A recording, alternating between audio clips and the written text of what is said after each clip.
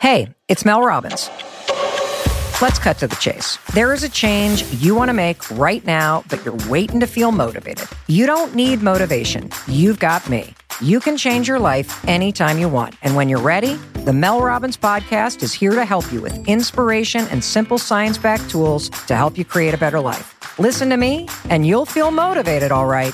Listen and follow the Mel Robbins Podcast on Apple Podcasts, Spotify, or wherever you listen to podcasts. Good evening. We have a lot to get to in the next hour, including Republicans making it very, very clear where they stand on voting rights and democracy. But we begin the ReidOut tonight with the cover-up that is fully underway by House Republicans. Last night, the committee investigating the January 6th insurrection sent a strong message that they will aggressively pursue their mission by enforcing their subpoenas. The 9 members, Democrat and Republican, of that committee unanimously agreed to refer Steve Bannon for charges of criminal contempt, sending the measure to the full House for a vote tomorrow. It's a dramatic and necessary step given Bannon's involvement in the events of January 6th and the value of his testimony to investigators. But it's also a crucial test of Congress's ability to hold witnesses accountable. And yet, lo and behold, House Republicans are now defending Trump's alt-right ally and shirking their responsibility as members of Congress. Their cover-up began today with a directive from House Minority Whip Steve Scalise of Louisiana. He's recommending that the entire Republican caucus vote no on the contempt referral for Bannon, according to CNN. Never mind that the case against Bannon is open and shut. Scalise would rather prove himself as a useful tool for Donald Trump than pursue the truth. In fact, he can't even articulate a rationale for letting Bannon defy Congress. So instead, he's mimicking Trump's tired rhetoric. I think you're seeing most members get tired of the witch hunts and the games. My bag. What it really comes down to is this. Republicans are trying to save themselves and vote away their own complicity in the events of January 6th. That is why they want to let Bannon off the hook. As Chairman Benny Thompson aptly pointed out, no American could get away with what Bannon has done. For folks watching at home this evening, I want you to think about something. What would happen to you if you did what Mr. Bannon is doing? If you were a material witness in a criminal prosecution or some other lawsuit, what would happen if you refused to show up? Do you think you'd be able to just go about your business? We all know the answer to that. There isn't a different set of rules for Mr. Bannon. He knows this. He knows that there are consequences for outright defiance, and he's chosen the path toward criminal contempt by taking this position. On top of that, the committee's vice chair, Republican Liz Cheney, rightly pointed out that Trump and Bannon wouldn't be making such flimsy claims of executive privilege if they didn't have something damning to hide. This information should not be subject to any privilege at all. Mr. Bannon's and Mr. Trump's privilege arguments do, however, appear to reveal one thing. They suggest that President Trump was personally involved in the planning and execution of January 6th. And this committee will get to the bottom of that. Now, we also saw an attempt by Cheney today to cut through the big lie that's clouded the judgment of her GOP colleagues. And in doing so, she thoroughly emasculated Republican leader Kevin McCarthy for his limp response to the January 6th attack. Let me address my Republican colleagues specifically. I've heard from a number of my colleagues in the last several days who say they, quote, just don't want this target on their back. They're just trying to keep their heads down. They don't want to anger Kevin McCarthy, the minority leader, who has been especially active in attempting to block the investigation of events of January 6th, despite the fact that he clearly called for such a commission the week after the attack. In many nations, democracy has failed because those with authority would not act to protect it, because they sat in silence. History will judge those of us in positions of public trust. Remember that as you cast your votes. Now, unfortunately, as Greg Sargent writes in the Washington Post, Cheney's warnings have fallen on deaf ears. Quote, Cheney is urging Republicans to accept a full reckoning into January 6th as a precondition for future Democratic stability. But Republicans have already made it overwhelmingly obvious that they do not see the need for any serious national reckoning of any kind, let alone a national response. Whether this reflects a genuine belief that we can maintain democratic stability without such an accounting, or whether it reflects deeper revanchism against the very ideals of multiracial pluralistic democracy remains to be seen. So the problem is the GOP cannot be shamed into acting in the best interests of the country because they no longer believe in the vaunted American way. As historian Sean Wilentz points out, they've attempted nothing less than a kind of virtual secession from the American political system. And joining me now is Neil Katyal, former acting U.S. Solicitor General, Charlie Sykes, editor-at-large at The Bulwark, an MSNBC columnist, and David Blight, Sterling Professor of American History at Yale University. Professor Blight, I have to go to you. I asked if you were available today. I'm so glad that you were. I brought in my copy of Race and Reunion, and if you were here in person, I would ask you to sign it. You are one of the greatest historians of the post-Civil War era. We just saw you. People got a chance to see you. We did a little clip of the documentary about the Civil War that you are a part of. So I want to ask you, because I have been in a deep wormhole about the post-Civil War period in the last couple of days, because it occurs to me that part of the reason that we're here and that we ended up with 100 years of hell rather than a proper reconstruction is that there were people in the government at the time who didn't want to fully reckon with what the secessionists had done. And they would rather reconcile with them and excuse them than deal with them. And I wonder if you agree with that. Well, I surely do. That's the argument of Race and Reunion. So I thank you very much for making it. And I'm thrilled to see that book in your hands. But yeah, I mean, look, the late 19th century is very instructive for this moment.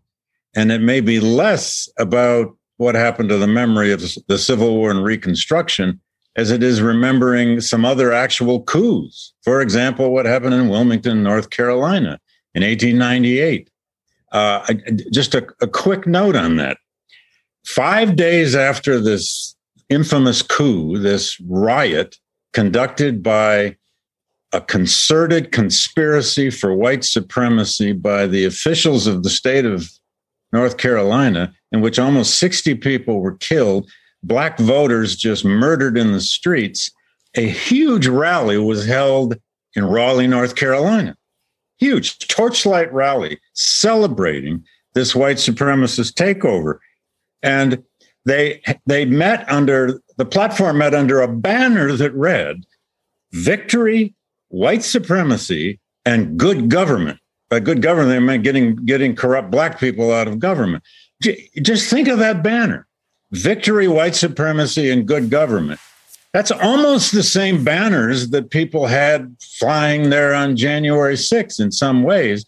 And I guess one other thought is your lead-in is right on in the sense that we have to realize that just talking persuasion to Republicans is not going to work.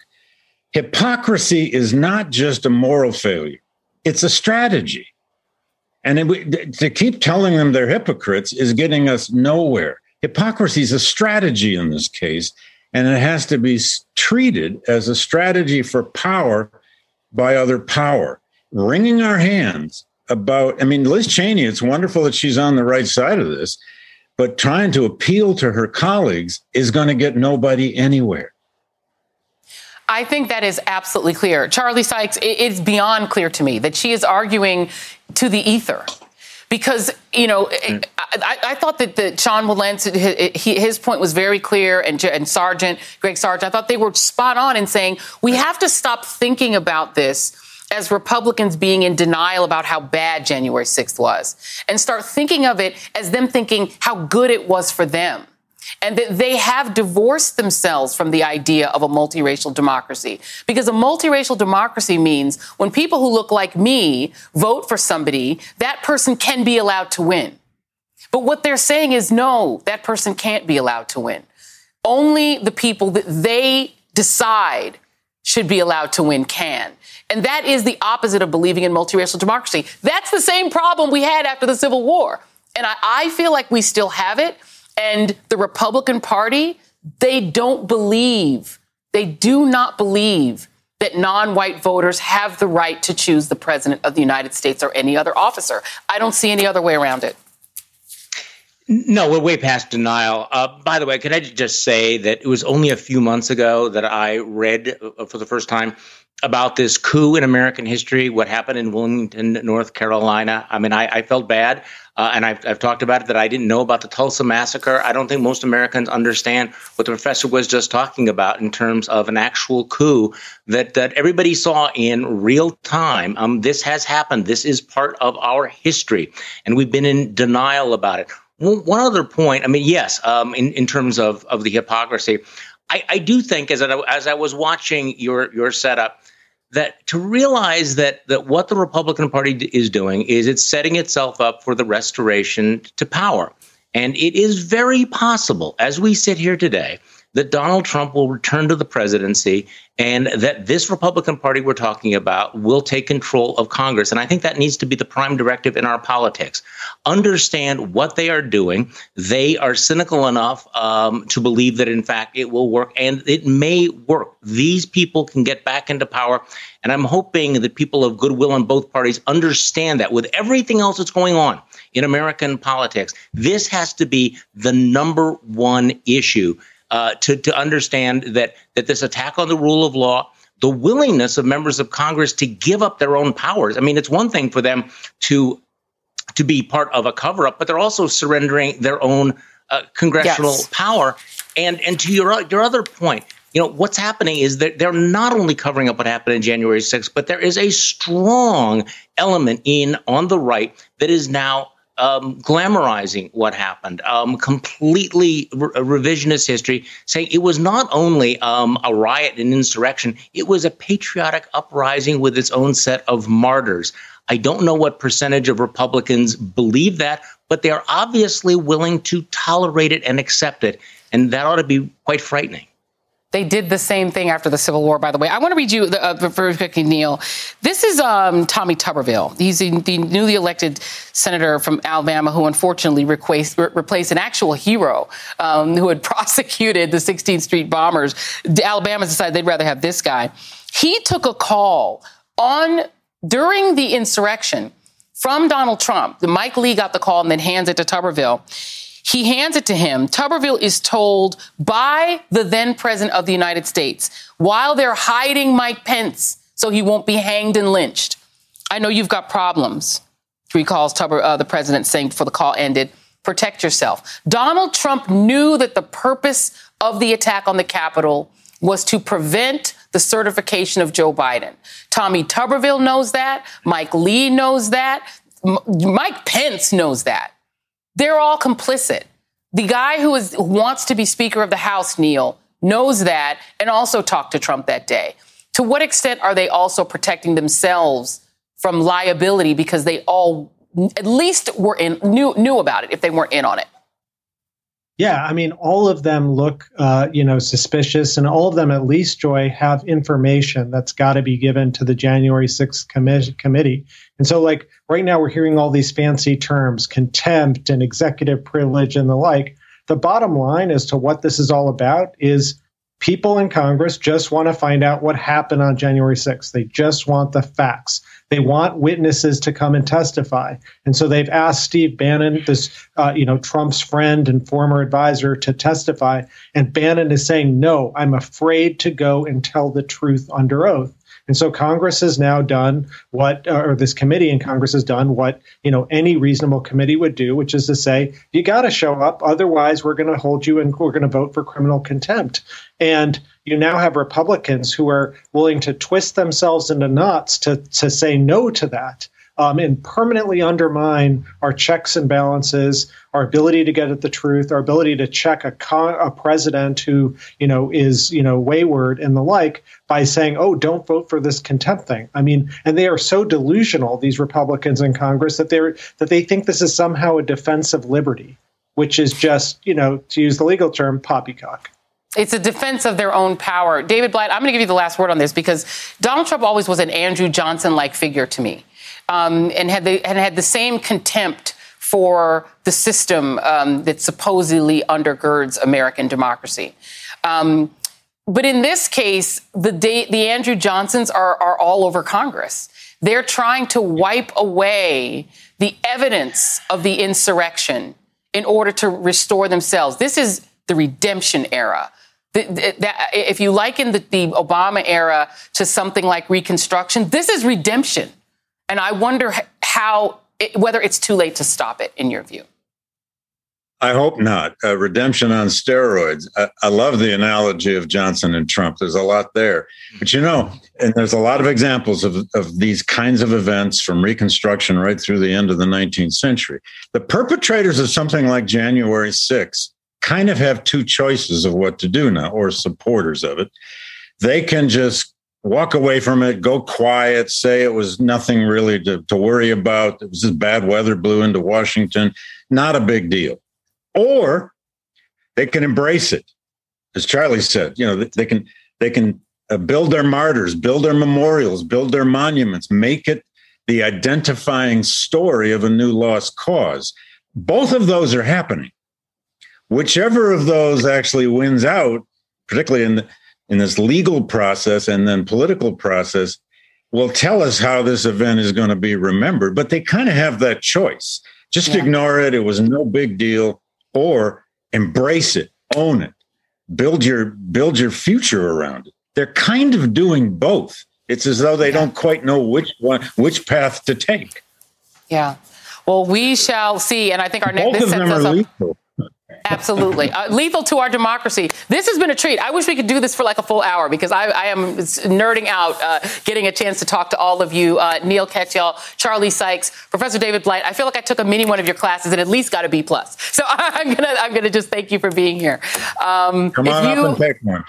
I am going to do that. Don't tempt me with a good time. You can see Professor Blight in the documentary Civil War, which premieres Sunday night at 10 p.m. Eastern on MSNBC. You really, really need to watch it. Up next on the ReidOut. The Republicans move toward MAGA authoritarianism, speaking of democracy being under threat. And it's becoming more apparent as they once again block a voting rights bill, because of course they are. Also, how far is Joe Manchin willing to go to block Biden's agenda? He responded to reporting today that he's considering leaving the Democratic Party entirely. And tonight's absolute worst, the oath to protect and serve does not come with a caveat that allows you to spread COVID. The ReidOut continues after this.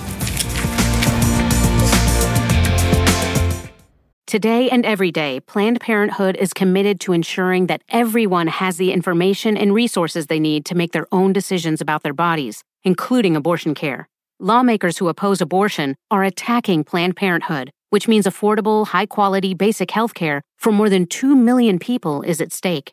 The right to control our bodies and get the health care we need has been stolen from us. And now, politicians in nearly every state have introduced bills that would block people from getting the sexual and reproductive care they need. Planned Parenthood believes everyone deserves health care. It's a human right. That's why they fight every day to push for common-sense policies that protect our right to control our own bodies and against policies that interfere with decisions between patients and their doctor. Planned Parenthood needs your support now more than ever. With supporters like you, we can reclaim our rights and protect and expand access to abortion care. Visit PlannedParenthood.org/future. That's PlannedParenthood.org/future. Senate Republicans made it clear that they are the anti-democracy party, opposing voting rights legislation for the third time this year. All 50 of them blocked a procedural vote on the Freedom to Vote Act, depriving it of the 60 votes needed to move forward to debate. They wouldn't even consider the bill backed by conservative Democrat Joe Manchin. Now, on the plus side, it would have set minimum standards for voting, including making Election Day a holiday, automatic and same-day registration, 2 weeks of early voting, and universal access to mail-in ballots. It also bans partisan gerrymandering. But on the downside, it nationalizes the idea of voter ID, establishing uniform standards for it nationwide. It was supposed to be Joe Manchin's chance to deliver on the bipartisanship that he's promised that he could make happen under regular order. So much for that. They instead followed lead ghoul Mitch McConnell's hope that no Republicans would vote for it. See, the Republican Party, they tried violent insurrection on January 6th. So So now they're trying legal insurrection, striking death blows to democracy in state houses across the country. 19 states have enacted laws making it harder to vote this year, states like Texas. The Republican legislature there approved new congressional district maps this week, overwhelmingly favoring Republicans and white voters and decreasing minority representation. Since the Roberts Supreme Court cut the guts out of the Voting Rights Act in 2013, Texas could draw their maps without federal approval, putting in place Jim Crow version 2.0 after today's failed vote, which would have banned the type of extreme racial gerrymandering that Texas just enacted. Vice President Kamala Harris addressed Republicans who are essentially endorsing these anti-small d Democratic laws. We're not going to give up. We're not deterred. But there's still a lot of work to do. And I think it's really a sad day. With me now, Adam Gentleson, Executive Director of Battleborn Collective and former Deputy Chief of Staff to Senate Majority Leader Harry Reid, and Juanita Tolliver, Democratic strategist and an MSNBC political analyst. Thank you both for being here. And Adam, the Rolling Stone has a piece out now that talks about this just being the plan, right? That the idea was to let this vote go up and fail to sort of back it is an Andy Kroll piece, to kind of back the Manchin cinema wing into a corner and get them to move on the filibuster. Do you think that was the plan? And do you think that the part two of it is going to happen? I think it's a plan. And I think that, it's probably a necessary step in the process. I think that, no matter what your plan is, giving Manchin some time to try to chase down 10 Republican votes for a voting rights bill was always probably going to be necessary if you were eventually going to be able to persuade him to vote for some kind of reform to the filibuster to let democracy reform pass. But I think that now the big question is, will the White House get engaged? Will President Biden get personally engaged in starting to make that persuasion? I think that they've given him the time. He has shown that he cannot get 10 Republicans to vote in favor of voting rights and protecting our democracy. And so now the really hard work begins, which is persuading him and Senator Sinema to support at least a limited exception to the filibuster that will allow this vote to pass. So it's a fine plan up till now. And now the question is the plan for President Biden to get personally engaged? And I hope that the answer is yes. I mean, we saw today, Juanita, that, Biden can be very effective. I mean, he was very effective today talking about the economy and jobs. It's sort of his sweet spot. But he so far has not really been very effective at getting Joe Manchin to give in on anything. Joe Manchin, I think, thinks he's the president, so it's hard to imagine that there's anything that Joe Biden could say that will make Joe Manchin care about voting rights or Kyrsten Sinema care about voting rights. They couldn't even get, supposedly the moderate, conservative Democrats like Mitt Romney. They don't care either. So what do you think? Do you think that there's been some argument, the Ari Berman argument, that Democrats and that the White House isn't doing enough? What do you think the White House could do differently? I feel like if this had a chance, especially if negotiating some type of carve-out in the filibuster, Biden would have had to use whatever leverage available to him in this moment. That includes infrastructure negotiations, right? So if he had a situation where he could say, you're not getting your bipartisan infrastructure deal without voting rights and a carve-out in filibuster, then I could have seen that scenario playing out. But frankly, when they're struggling to even negotiate the reconciliation package still, I'm not seeing the leverage that the White House could come in and lay on them. And that's why what we're seeing is these reports that, okay, Biden and Harris are going to participate in a public pressure campaign to try to push this forward or advocate for at least changing the filibuster to a talking filibuster. But I'm not seeing a carve out. I'm not seeing a talking filibuster come from this White House. And what I think is going to happen in return is the voting rights advocates that this White House is letting down, that this Democratic Senate is letting down. They're going to be looking at them come midterms when they're like, hey, go turn out your voters. And it's like, you didn't do anything to protect our rights. So what energy are you expecting me to put forward now? That's what I'm hearing, too. I'm hearing a lot of that, too, Adam, that, people are saying, don't tell me I have to organize my way out of, the Voting Rights Act being gone. You know what I mean? You can't out-organize that. And so I guess the question is, should they be taking Joe Manchin's precious hard infrastructure bill and saying, sure, it's a nice infrastructure bill, would be a shame if something happened to it, because if we don't get voting rights, we flush your bill. Is that what Harry Reid would do? I don't know what Senator Reid would do in this situation, but look, I think that I'm in favor of them using every available leverage tactic. I think, it's hard to tell with some things whether they would apply pressure or backfire. But I think if withholding things on reconciliation was effective, I think I would hope that they would use it. I do think there's one big thing, though, that the White House could do, which they haven't done yet, which is to come out in favor of filibuster reform.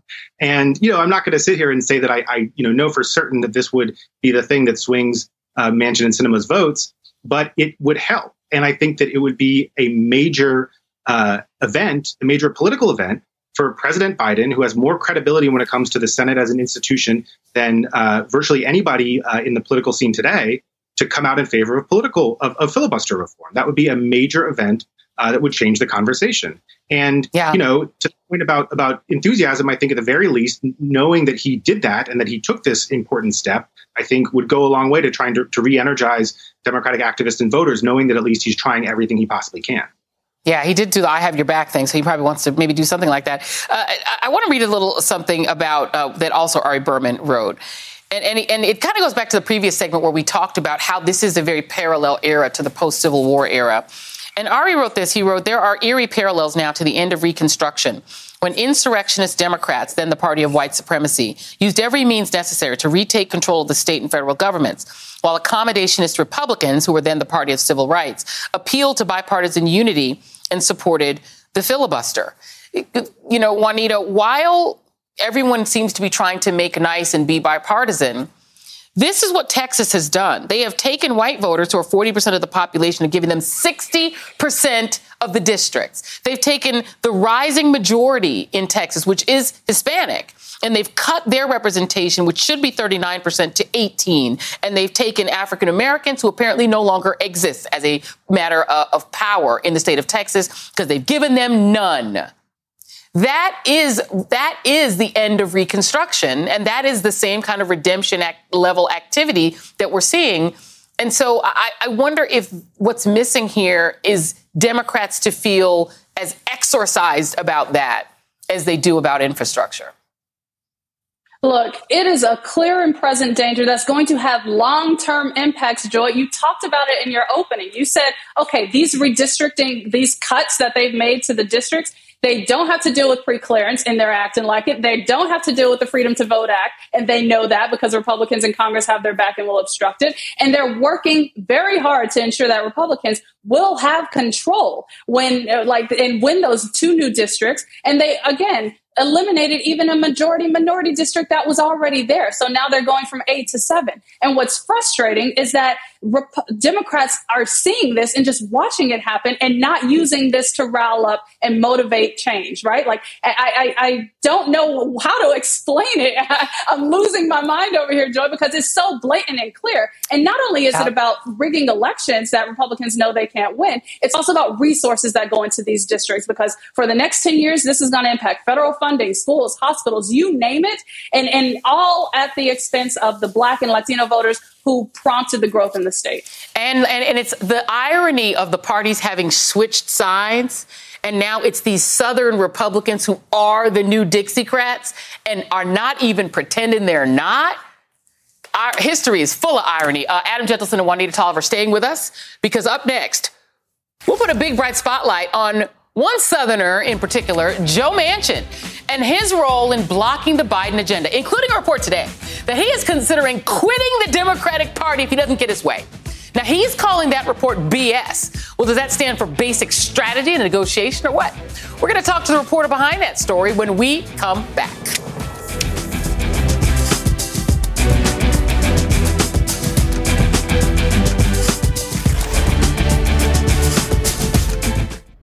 Hey, it's Mel Robbins. Let's cut to the chase. There is a change you want to make right now, but you're waiting to feel motivated. You don't need motivation. You've got me. You can change your life anytime you want. And when you're ready, the Mel Robbins Podcast is here to help you with inspiration and simple science-backed tools to help you create a better life. Listen to me, and you'll feel motivated, all right. Listen and follow the Mel Robbins Podcast on Apple Podcasts, Spotify, or wherever you listen to podcasts. Hey everyone, it's Ted from Consumer Cellular, the guy in the orange sweater, and this is your wake-up call. If you're paying too much for wireless service, you don't have to keep having that nightmare. Consumer Cellular has the same fast, reliable coverage as the leading carriers for less. And for a limited time, new customers receive their second month free when they sign up and use promo code MONTHFREE by May 31st. So why keep spending more than you have to? Seriously, wake up and call 1-888-FREEDOM or visit consumercellular.com. Taxes, fees, and other third-party charges will apply. See website for additional details.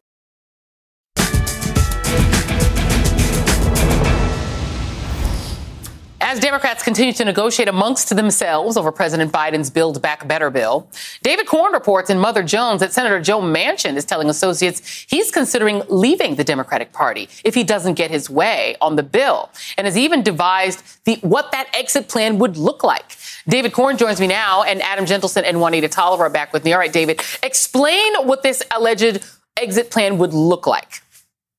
Well, he described this as being two steps. The first step is that he would send a letter to Chuck Schumer, the Democratic Senate leader, and remove himself or resign from a Democratic leadership post. People don't know these things, but he's vice chairman of the Democratic Senate Committee on Policy and Communications. I'm sure Adam knows all about this stuff, but he's one of the top 10 Democratic senators. So he would remove himself from that. He then would wait a week to see if that had any impact, presumably help him win whatever he's trying to get out of the negotiations. And then after that, he would change his registration from Democrat to independent. And he would call himself an American independent. That's how he would describe himself. It's not a new party, and it's not going over to the Republicans. And then the question is, which hasn't been addressed, whether he would caucus with the Democrats or the Republicans. Presumably still caucus with the Democrats, the way that Angus King and Bernie of Maine and Bernie Sanders of Vermont do. But still, as an independent, he would have more influence, more sway. And I think, this would be somewhat of a symbolic blast. And of course, it will lead a lot of political reporters to talk about disarray among Democrats. So right. It's quite clear that this is what he was thinking of doing. But today he called the report BS. He did. I can tell you the sourcing is impeccable, and he knows it. He knows what we know. I think he took his option off the table by saying that. Let me play what he said. Let me play him saying it himself. Here's Senator Manchin. I can't control rumors, and it's bullshit. Bullshit spelled with a B-U-L-L capital B. He even spelled it. He started to spell it, David. So he's refuting it. So is your contention and your reporting that the reason that he's now refuting the report is that by divulging it, you've taken that option, that option is now off the table? Well, I have to figure that that's what he's thinking, right? Okay. Because he has now said it's B-U-L-L. It's actually T-R-U-E. But by saying it's bull, you know what? It's very hard not to curse on TV sometimes. It is. He himself has taken it Don't off get the me table. started. He's going to do it now. Then he would actually show that when he's saying it's bull, that he was lying then. So he has been outed. Adam, I'm going to go over to you because, you are my Senate guru. And, and by the way, it is really hard not to curse on TV given the news cycle. It's real hard for me, too. And Adam, without cursing, could this be a negotiating strategy to try to get his way by essentially trying to threaten the Democratic Party that he would take their majority away if they don't give him every single thing he wants? And basically what he wants is basically everything that Ronald Reagan wanted in 1980. Yeah, it absolutely could be a tactic. I think that we've seen similar things in the past. When Senator Reid was in the Senate, he was number 2, not number 1 at the time. Senator Jim Jeffords, who was a Republican representing Vermont, switched parties because he didn't get his way. He opposed the Bush tax cuts, and when they passed, he switched parties to become a Democrat, handing Democrats the majority. The Senate was evenly divided at the time. So this is something that you don't have to go very far back in history to find precedent for. But maybe David's reporting has taken it off the table. That would be a good thing. Joe Lieberman tried it too. I mean, I want to go and look at who's up for re-election, because I think one of the things that's interesting is the reason he's so powerful is that he keeps saying, well, if you want your liberal stuff, go elect more liberals. Here is who's up. You've got Marco Rubio, who's got a strong challenger in Val Demings. You've got Rand Paul, who's got Cory Booker. You could take him out in Kentucky. You've got Ron Johnson in Wisconsin, Chuck Grassley, Mike Lee, and then there are a bunch of open seats, Ohio, Pennsylvania, North Carolina, Missouri, Alabama. I wonder, as our Democratic strategist on the table, Juanita Tolliver, should Democrats be taking Manchin up on the offer and saying, okay, man, you want to be independent? We're about to drown you in real Democrats. Should Democrats be stopped thinking about appeasing Manchin and start thinking about really going after some of these seats and winning? Joy, I assure you, the Democratic Senate Campaign Committee has already been seriously considering more seats to take because, if anything, Manchin has just pissed everybody off in the party by holding up the Biden agenda to this point. Like, let's think about it. He's obstructed the filibuster. He's lollygagged and dragged his feet on everything on this infrastructure plan. And so everybody else is like, how can we cushion our majority in a substantial way in order to take away and neutralize his power? Because even though David says he thinks Manchin isn't going to follow through on this, I would not put it out of the realm of possibility that he comes back and say, okay, you forced my hand by forcing me to accept the clean energy program or something, right? Like, he is not done yet. And honestly, thinking also electorally about him running as an independent in West Virginia, what? Yeah, you have no infrastructure backing you? And if you try to get the Republicans, they only care about Trump. So good luck, as you said, Jim Joy. Justice is going to have that seat. He's a billionaire. He's even richer than you, Manchin. David Corn, I'm going to come back to you, and I'm going to kind of give you the last word on this, because in your reporting, were you able to determine which side he would want to fall on? Because it doesn't seem to me that it would make any sense for him to pull a move like this and then caucus with the Democrats anyway. Is your reporting that this was a move in order to punish Democrats for not being Reagan conservative enough by essentially handing the Senate over to Mitch McConnell? My understanding is that I think it's twofold. I think one part of it was just sort of strategy. If he threatens to leave, it makes things more uncertain, more imbalanced. Even if he continues to caucus with the Democrats, makes them more worried. And it was his way of sending a serious signal to Biden and other, would be, if he did it, to Biden and to congressional Democrats that he was ready to walk, and so they better, yield. But the other thing I think is psychological, and you see this in some of his public statements. He seems like a lonely guy who believes that there's no room in the Democratic Party. The Democratic Party only wants entitlements, and he's out there talking about a more, partnership, conservative type of government. And I think he's sort of feels at odds. And that's one reason he is considering doing this. I think, it's a big difference, though, between pulling out the Democratic Party and running into Mitch McConnell's embrace. He still considers himself somewhat of a Democrat, and we'll see if he gets further. I think what he's trying to say to Joe Biden is, look at me. I'm the captain now. He thinks he's the president. He's not the president. We're gonna see where this goes. David Corn, Adam Gentleson, Juanita Tolliver. Look at me. I'm the captain now. We're just minutes away, by the way, from tonight's absolute worst. Thank you all. But up next, Haitians take to the streets to protest a deteriorating security situation that led to the kidnapping of 17 American and Canadian missionaries. Between that, the recent political upheaval, and a devastating earthquake, what is next for Haiti? We have got the reporter to talk to on the subject of Haiti right after this quick break.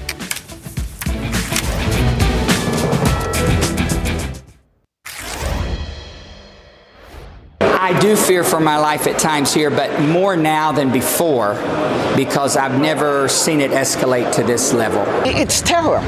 It's pure terror to live here. But it is our country, and it's the country we have, and we want a new deal so that we can make it better. That is a small sample of what life is like in Haiti right now. Across that country, people are being terrorized by armed gangs who rule with impunity, conducting kidnappings, extortion, and random killings. Over the weekend, 17 Christian missionaries, including 5 children and 1 Haitian national, were taken hostage by a notorious gang just east of the capital of Port-au-Prince. The gang is reportedly demanding $1 million ransom per hostage. The FBI is currently on the ground assisting in their rescue. According to a human rights organization that tracks abductions, kidnappings in Haiti have shot up by 300% between July and August. Gangs have grown increasingly more powerful amid a vacuum created by the July assassination of President Jovenel Moïse. The deadly August earthquake, a crumbling economy, and a migration crisis triggered by the massive 2010 earthquake. Joining me now is Jacqueline Charles, Caribbean correspondent for the Miami Herald. It's been way too long, and it's really great to talk with you. Tell me, just explain to me the origins of this. Is what we're seeing in Haiti the backdraft of what started in 2010 with the earthquake? Is it the assassination? What has triggered this level of violence? Well, it's interesting because since 2010, things have just deteriorated, right? We started to see just a few years ago, you have one gang a gang leader, he's a former cop, decided to federate. And by bringing these gangs together, we have started to see a proliferation of gangs. One human rights organization last year said that there were about 150 gangs throughout the country. I've talked to, others today who think that we're at 200, could be more. So the country has just been deteriorating where gang violence, they tax people. Since June, they have caused 19,000 individuals at least to be forcefully displaced from their homes at the southern entrance of Port-au-Prince. And they're even impacting the response to the August 14th earthquake. The United Nations this week said that they cannot get aid through because of the inter-gang violence at the southern entrance of the capital. At this point, does Haiti have a functioning government? Haiti has a government. And this government is under a lot of pressure, not just from the outside, but internally, because the government is working toward elections following the assassination of Haitian President Jovenel Moïse. But you have groups of civil society that want a 2-year transition. The question, though, that is being asked is whether or not the country in the current state, one, can it go to elections, but two, can it also sustain without an elected government for 2 years under these conditions? Let me play the former ambassador, Daniel Foote, on whether or not we should be deporting anyone to Haiti at this point in time. Deportation back to Haiti is not the answer right now. I am not saying that intending migrants who are in illegal status shouldn't be deported, but Haiti is too dangerous. Our own diplomats cannot leave our compounds in Port-au-Prince without armed guard. Deportation in the short term is not going to make Haiti more stable. In fact, it's going to make it worse.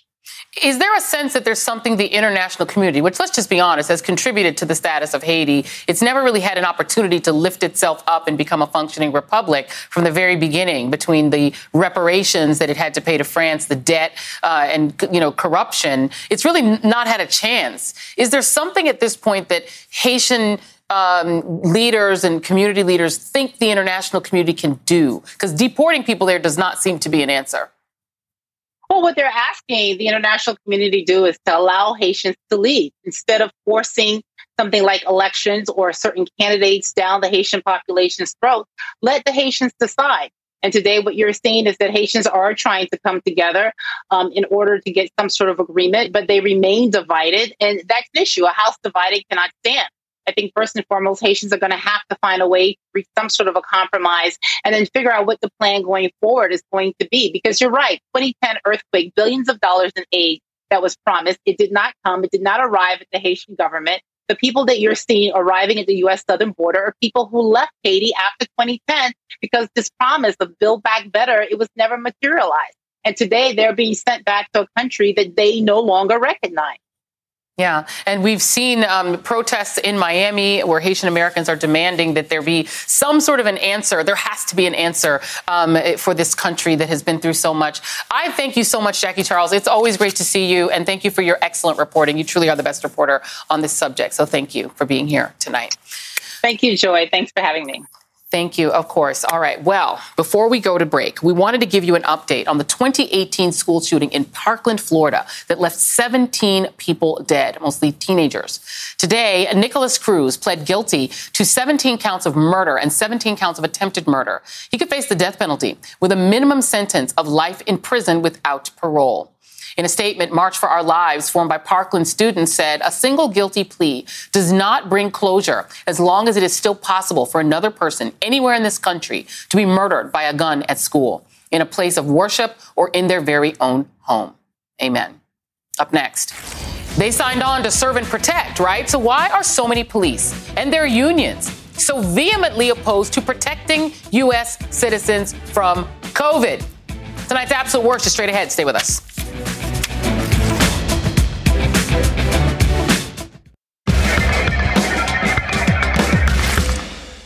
New York City announced today that vaccines would be mandated for all city workers with no testing option. That includes police officers, who are currently 69% vaccinated. Their union is already vowing to fight the mandate anyway. It's a pattern that we've seen across the country with police unions and officers coming out against mandates. Seattle's police union called the mandate a public safety crisis, as if vaccines aren't for the public's safety. The city's police and firefighters who were fired for noncompliance made a very dramatic exit, marching to City Hall to turn in their boots. And a trooper went as far as to attack Governor Jay Inslee over the radio while claiming that he was being asked to leave because I'm dirty. I mean, no one said not being vaccinated was dirty, but okay then. Then there's the Los Angeles County Sheriff who said he won't enforce the city's mandate, though there's still a 2-month grace period for employees to get their shots. But there's no place like Chicago, where the union president directly urged officers to ignore the city's mandate, making the prediction that it would lead to a 50% cut in cops on the street. He also threatened that officers could lock in a pension and walk away today. That kind of rhetoric led to a judge's order that he stop making public comments about the city's vaccine policy. Of course, Republicans are taking advantage of the situation in Chicago, with Indiana Senator Mike Braun trying to recruit Chicago officers to Indiana, saying, "You deserve respect. Bring the COVID here." And none other than Jim Jordan mentioned the Chicago police in a tweet, along with Kyrie Irving and parents at school board meetings saying freedom is contagious. You know what's actually contagious? The coronavirus.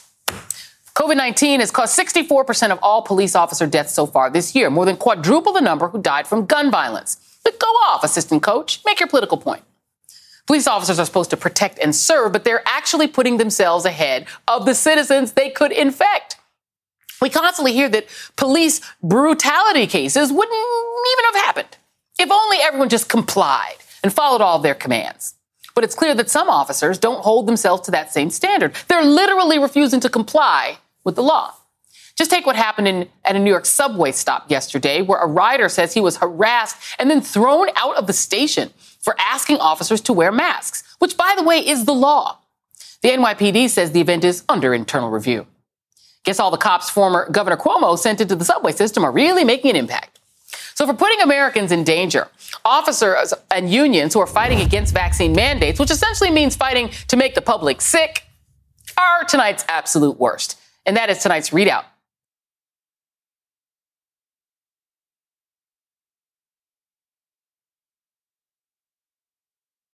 Hey, it's Mel Robbins. Let's cut to the chase. There is a change you want to make right now, but you're waiting to feel motivated. You don't need motivation. You've got me. You can change your life anytime you want. And when you're ready, the Mel Robbins Podcast is here to help you with inspiration and simple science-backed tools to help you create a better life. Listen to me, and you'll feel motivated, all right. Listen and follow the Mel Robbins Podcast on Apple Podcasts, Spotify, or wherever you listen to podcasts.